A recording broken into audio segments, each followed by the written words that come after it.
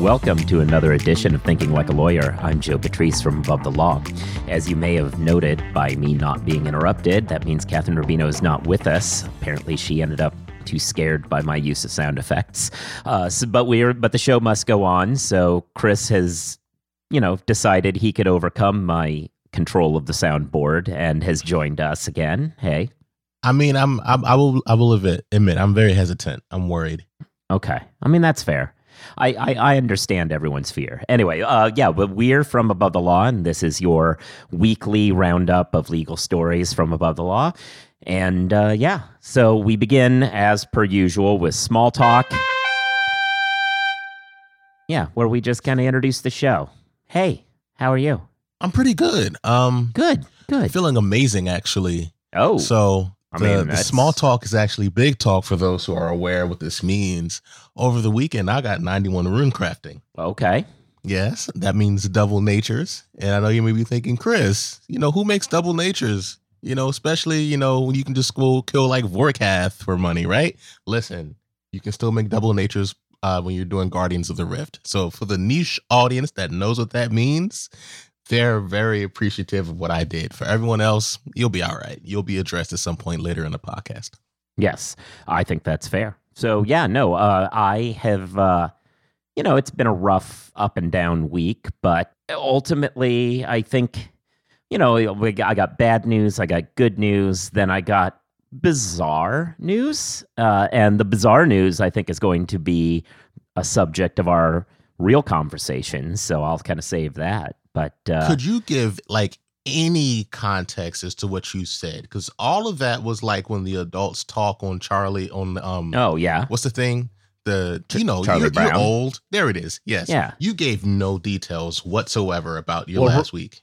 Well, right, because the bizarre turn is going to be the subject of the actual show. Let me clarify. What you said was some stuff happened, and right. Some weird stuff happened, and we'll talk about that later. Exactly. You didn't give any context about the normal stuff that also happened.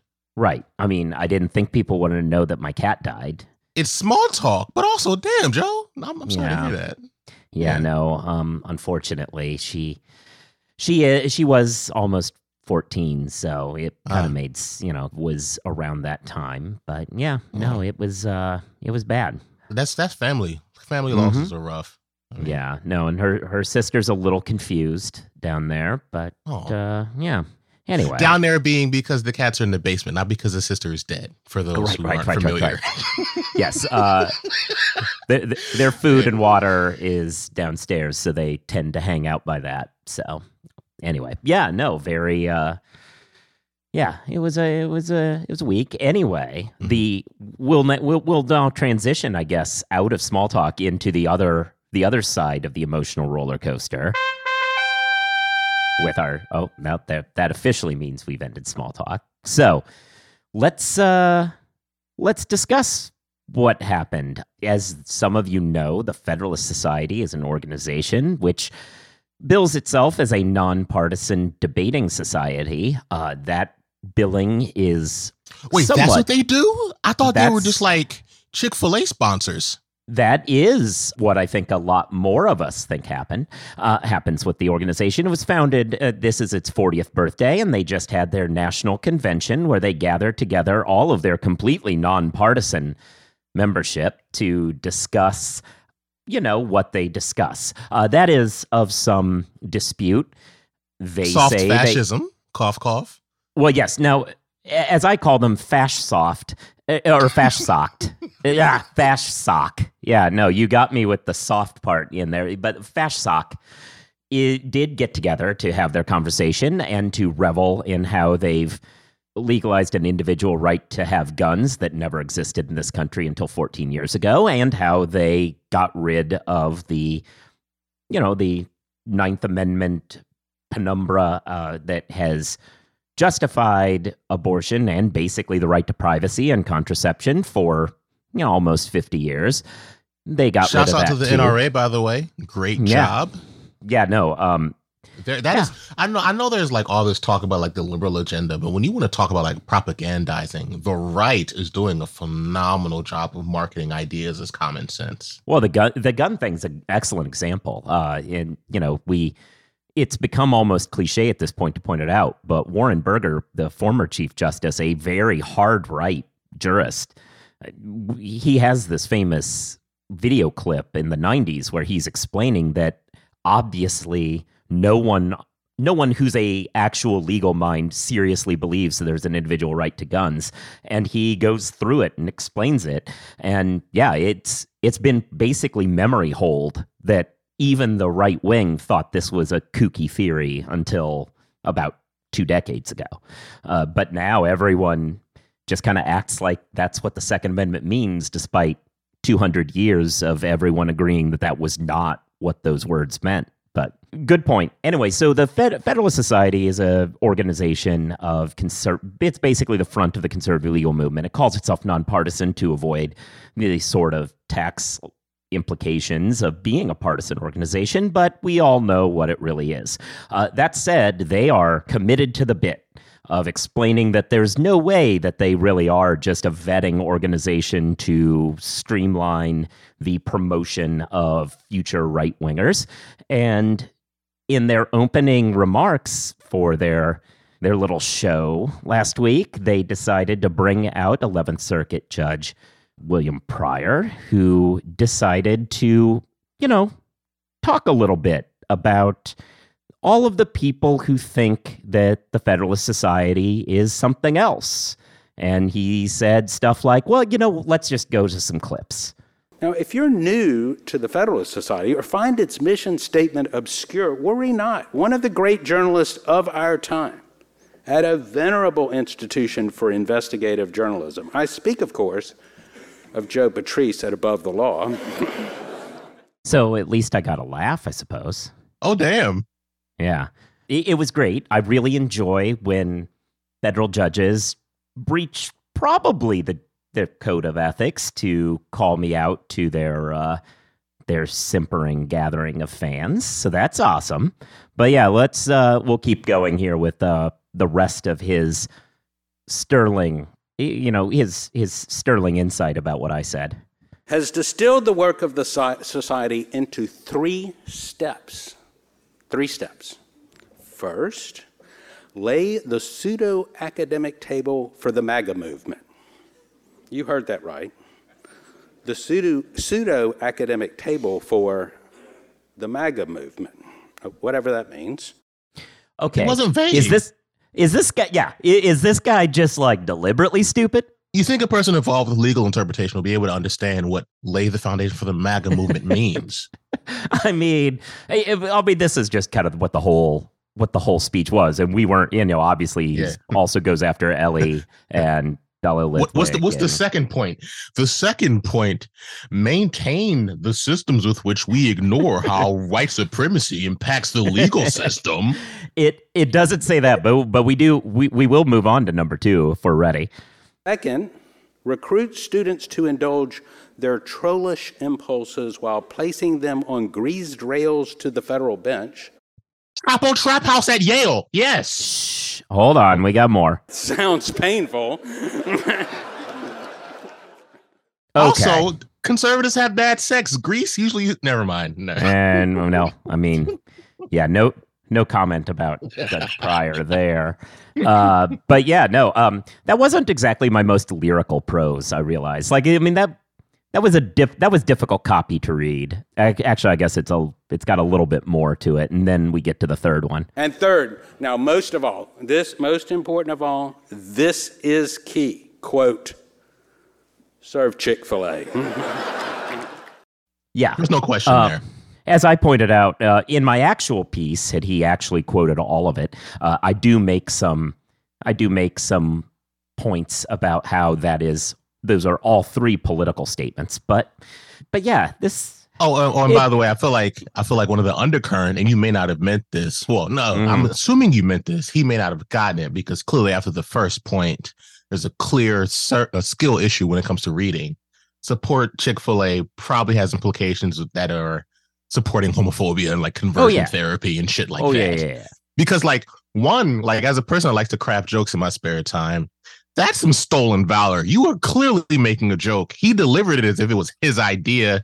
That's some Carlos Mencia type shit. Well, no, and if you heard that, I got the biggest laugh for that line of this whole like bad comedy routine. Like I deserve royalties for this speech. Yeah.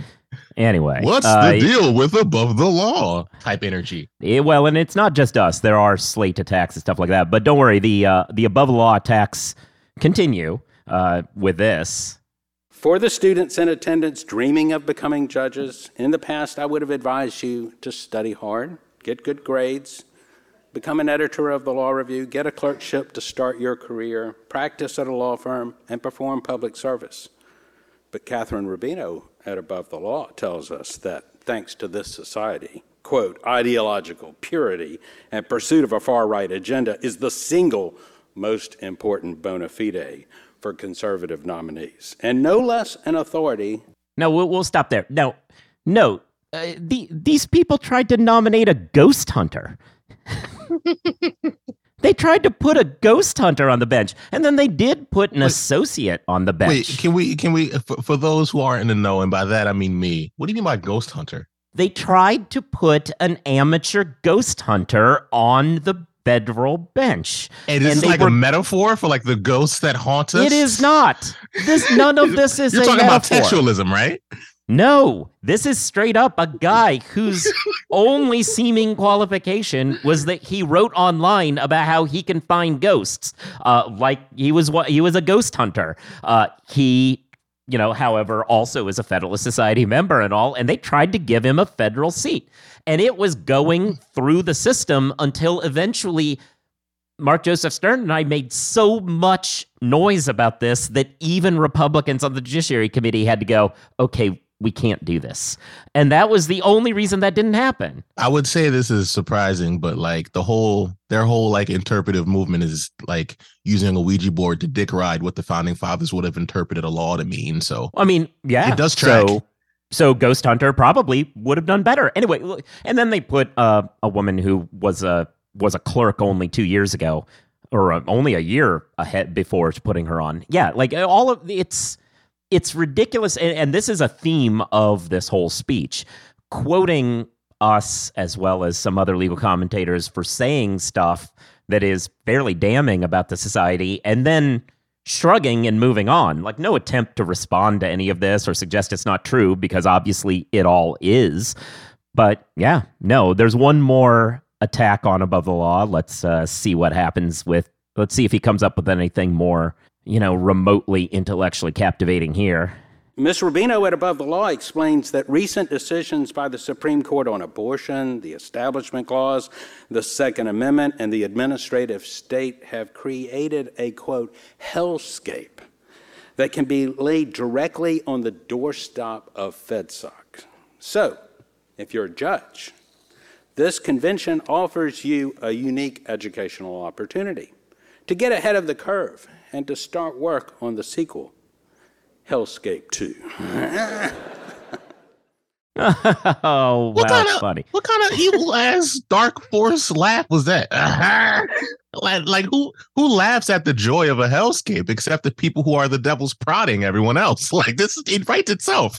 I mean, I did get the best laugh, so I happy with my role in this, but Catherine got mentioned twice, obviously because Judge Pryor really has a burr in his saddle about Catherine, as Catherine has been, as the regular readers know, has been very on top of how Judge Pryor is, of course, the person who decided to hire the I Hate Black People clerk, the Crystal Clanton, who was fired from Turning Point, a right-wing organization, for making comments about how she hates all black people. And Pryor has given her a circuit clerkship. So, and Catherine's been covering that. So obviously Pryor has some hard feelings about Catherine. But also this isn't surprising because, and I repeat, this is not an ad hom. It is documented. You can look it up. FedSoc doesn't like women. And I say that because according to FedSoc members who were women, they quit the group because there was all sorts of talk about how they were discriminated against. Right. I feel like you have to do. Well, let's see. That's the problem. When you're not in a position of power, you can do things besides laugh when somebody brings up legitimate claims about how you're wrong. Yeah. I mean, it was really indicative of the whole movement, that it's just repeat statement that is objectively true. Yeah. Shrug and laugh and move on. There's no effort to respond to any of this. I really do think it is indicative of a greater thing. Because, like, for example, Dylan Roof, before he shot up a black church, he had a whole manifesto about involving things like the white extinction conspiracy, what have you. And then not maybe a year or two later, there was a Republican National Congress that had the we are all domestic terrorists thing. Yeah, CPAC, I believe. Yeah, CPAC. There's a clear association of white Christian nationalism, domestic terrorism, right-wing groups. But they're like, but just saying it is like a thing they can like laugh off as a joke. Like, I really do think that it is something indicative of challenging the notion that speaking truth to power still has some strength to it. Because like a lot of people are like, oh, we have to spread information. We have to, point at the people in authority and tell them what they're doing is wrong. Show that we're not being hoodwinked anymore. They'll just say it. They just say it now and laugh. And I'm not sure that people who are trying to like think about ways to hold people accountable are factoring in that speaking truth loses its force when they tell you the truth. like how do you hold them accountable as terrorists when they're like, yeah, we're all domestic terrorists? And it's clearly a white Christian thing. Because like imagine if Muslims had something like that.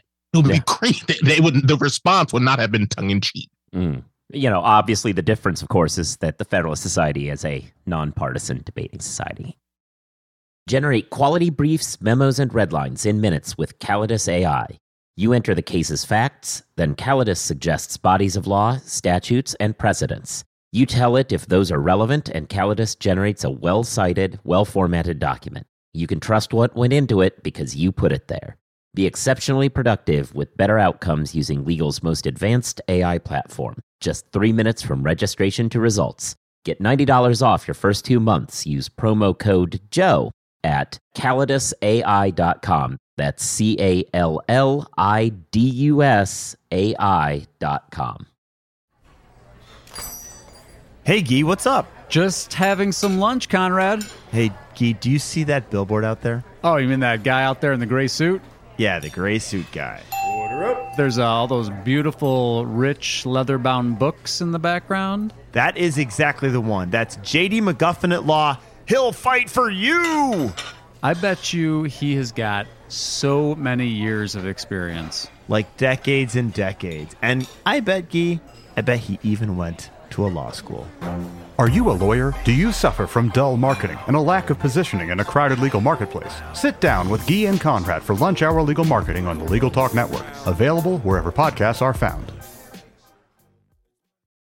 All right, well, let's talk about the next shoe that fell. So after Judge Pryor gives this speech where he jokes around about how crazy we all are for suggesting that this is a right-wing ideological organization as opposed to a perfectly innocent, nonpartisan group, what happens to the founder of Federalist Society?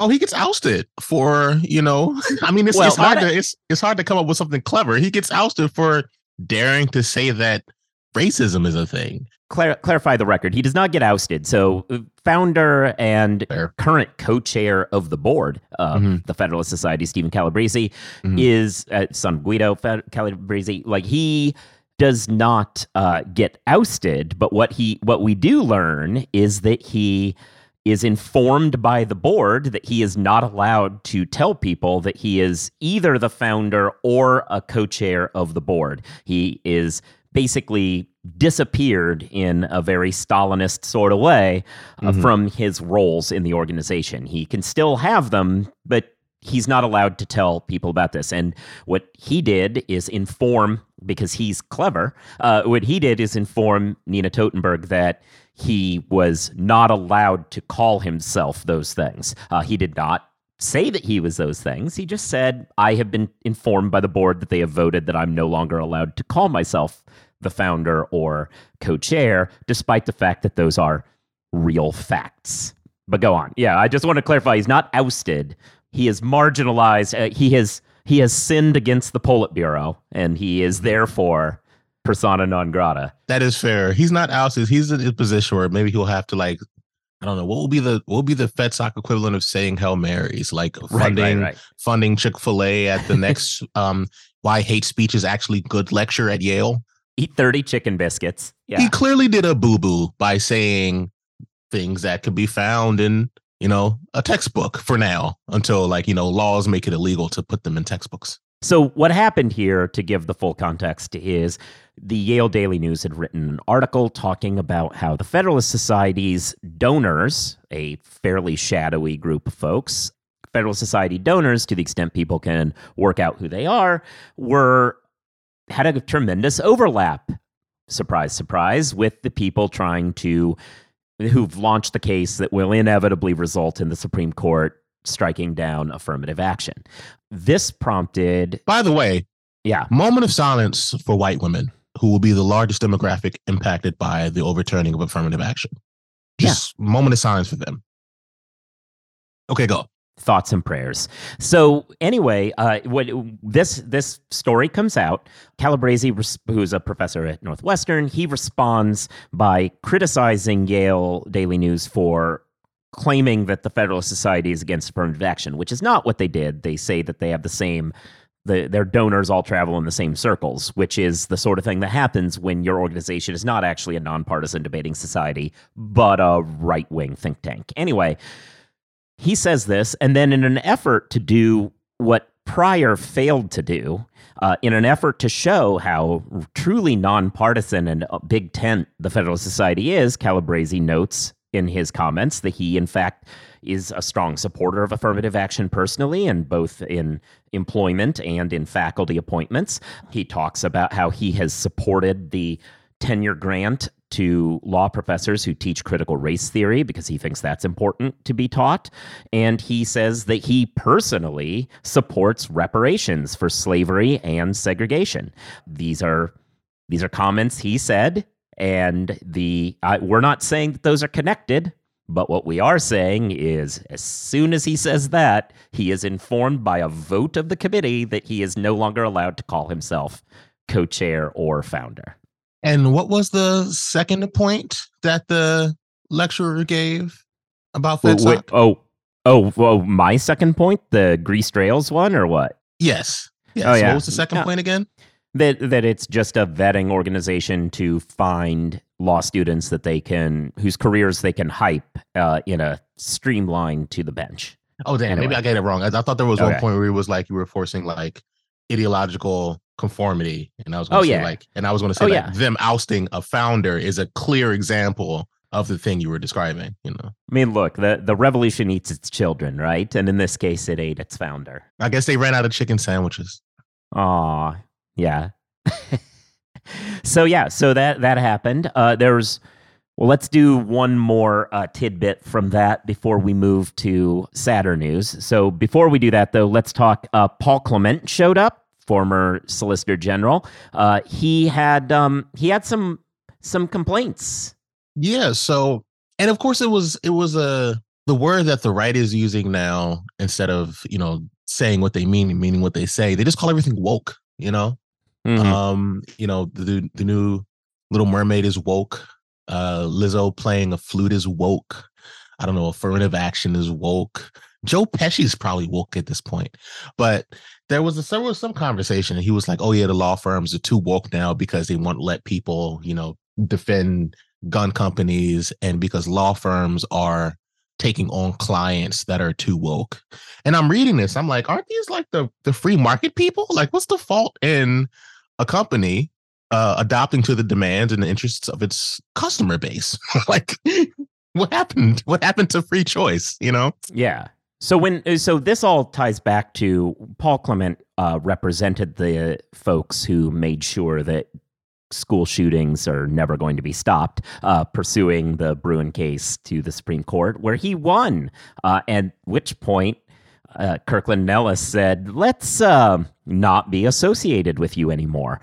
This prompted him to found his own boutique, but also write this op-ed where he complained about how law firms have it in for him, and he's carried that on to the Federalist Society meeting, whereas Chris was describing, he continues to complain about how law firms are woke and all, as opposed to, basically capitalist, because part of the reason they fire people like this or pressure that point out to them that they do not have a future there, I think is probably more accurate, is because, like you said, they have other clients who have, interests, and those other clients' interests tend to be they don't want to be associated with folks who make it easier for children to get murdered.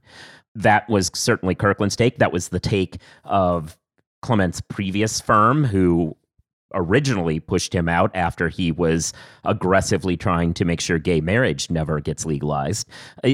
They just don't want this around because it hurts their reputation with other clients, and it doesn't generate a ton of money. Like, look, he bills a lot, right? Like, he has a high billable rate because he is admittedly a, former Solicitor General and one of the more talented and routine practitioners in front of the Supreme Court. But like, that business, even though like the individual hour might be a lot, is not a ton of money. I mean, look, I've spoken with a bunch of Supreme Court litigators over the years, and yeah, they do well, but like, compare them to an M&A partner, like, it's no contest. Like, you got M&A partners bringing in $40-50 million books. This isn't what these guys are bringing in. In particular, Supreme Court cases always exist as prestige cases, basically, because most of the time, like, occasionally a major corporation ends up there, but a lot of the time you're representing,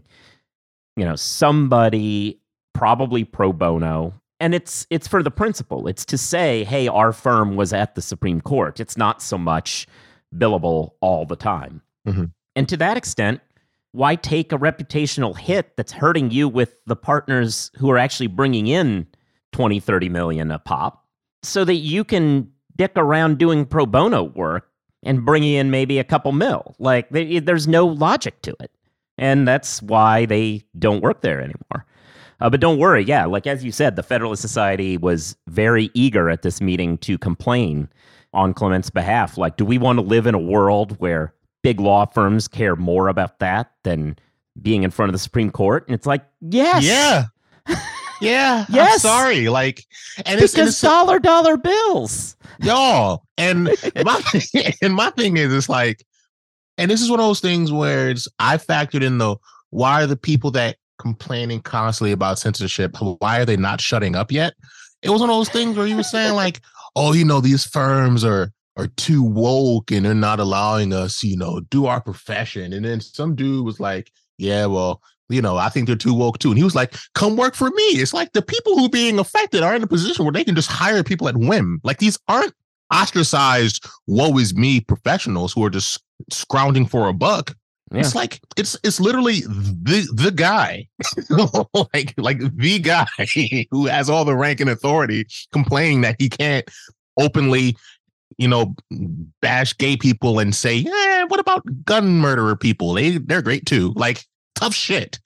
Yeah, it's all a performative public relations stunt functionally. And it's sad that, the Supreme Court opinions, which guide the way our whole world operates, are functionally publicity stunts. But I mean, that's in a lot of ways what it is. And I don't mean to demean it, but as far as a law firm's, well, okay, but as far as a law firm's perspective, yeah. And that's why you see some of the more successful Supreme Court operations are boutiques that concentrate on that work. And they are very successful at what they do. But the reason it doesn't fit, or rarely fits, obviously some folks like Neil Katyal is at Hogan Lovells, so that, obviously that works. But many of these places aren't able to make a Supreme Court practice necessarily work outside of being a publicity factor like Jones Day, etc., is because deep down the money isn't there. And if you want a law firm to maximize profit, which theoretically is what it's there to do, then yeah, like, if the cases that you are taking on aren't helping you get that business. And with Jones Day, maybe it is. Jones Day pursuing their, hey, we think that the everybody who voted in Philadelphia shouldn't count case, which is one that they pursued during the last election. That might help them get corporate clients because that's the kind of clientele they like to go for. But Kirkland is more button up, and they don't like when their big banking clients come back and say, this skeeves us out. But anyway. I'm just interested in seeing how the Twitter debacle is going to fall out in the law firm area. Because with Elon fucking shit up for advertisers, I wonder how that'll play out in courts. Well, let's take a break and then get to that.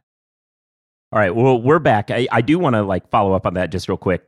There is a law school hypo that is going to be written about the fake Eli Lilly account that said insulin's free and therefore crashed Eli Lilly's stock price. That seems like somebody is going to make a case out of that. But let's talk about tech and law because we are having some layoffs. Layoffs? Don't talk about layoffs. You kidding me? Layoffs? And with the layoffs, we now have more. I know we've been talking about stealth layoffs, but we have more coming from Gunderson. We've got Cooley and Kirkland, as we talked about. Different issues involved in those. I think Kirkland might have just overhired. We're hearing of a Magic Circle firm that's not confirmed, but that is also suffering from maybe overhiring during times that are good. But the Gunderson Cooley group seems to be tracking the tech world. These are big valley firms with a lot of tech-oriented business. The fact that they are suffering layoffs seems to be following the fact that, you've got Facebook taking a dive, laying people off. You've got Elon doing whatever the hell he's doing there. You have crypto deciding to out itself as basically a Ponzi scheme. These are not good for firms that thrive in that kind of tech market because even if they aren't representing those people, they're representing funds that have business there.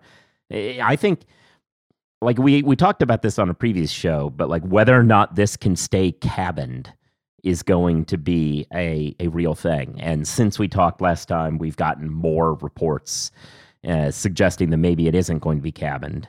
By cabin, do you mean will or not spill over into other sectors? Okay. Exactly, yeah. Whether other firms are going to face this. It's going to be an interesting bit here. Well, my thing is, I just want to know what happens when a whole bunch of venture capital bros, when their capital crashes, how will that affect the legal market? Yeah. Because right now it's just tech. People associate crypto and Bitcoin with tech, but people diversify their portfolios. What's next? Real estate? It's going to be a thing. And you would think real estate would start facing something because interest rates are COVID. Clearly, interest rates are going up in a way that should be impacting mortgages, the ability of people to get mortgages. But yeah, so far, value seems to be holding. We'll see. Anyway, is that everything? You should be subscribed to the show so that you get new episodes when they come down. You should give reviews, stars, write something. You should listen to other shows that we're on. Catherine's on the Jabot, but she's not here, so whatever. You should listen to the Legal Tech Week Journalist Roundtable, where I'm a panelist talking about legal tech. You should listen to the other offerings of the Legal Talk Network. You should be reading Above the Law, because that's where we write all these things, and more. There's even more stories that we don't even get to. You should... Yeah, no, it's true. It's so true. And you should be following us on social media. I'm at Joseph Patrice. He's at Rights for Rent. And the blog is at ATL Blog. You can get the stories dropped that way. And then I think with that, we are completely done. Thanks to sponsors. And thank you to our sponsors. Thank you to our listeners. And thank you for our haters who give us very easy sound bites to make more content with. It is true. Thank you so much to the federal bench. All right. Talk to everybody later.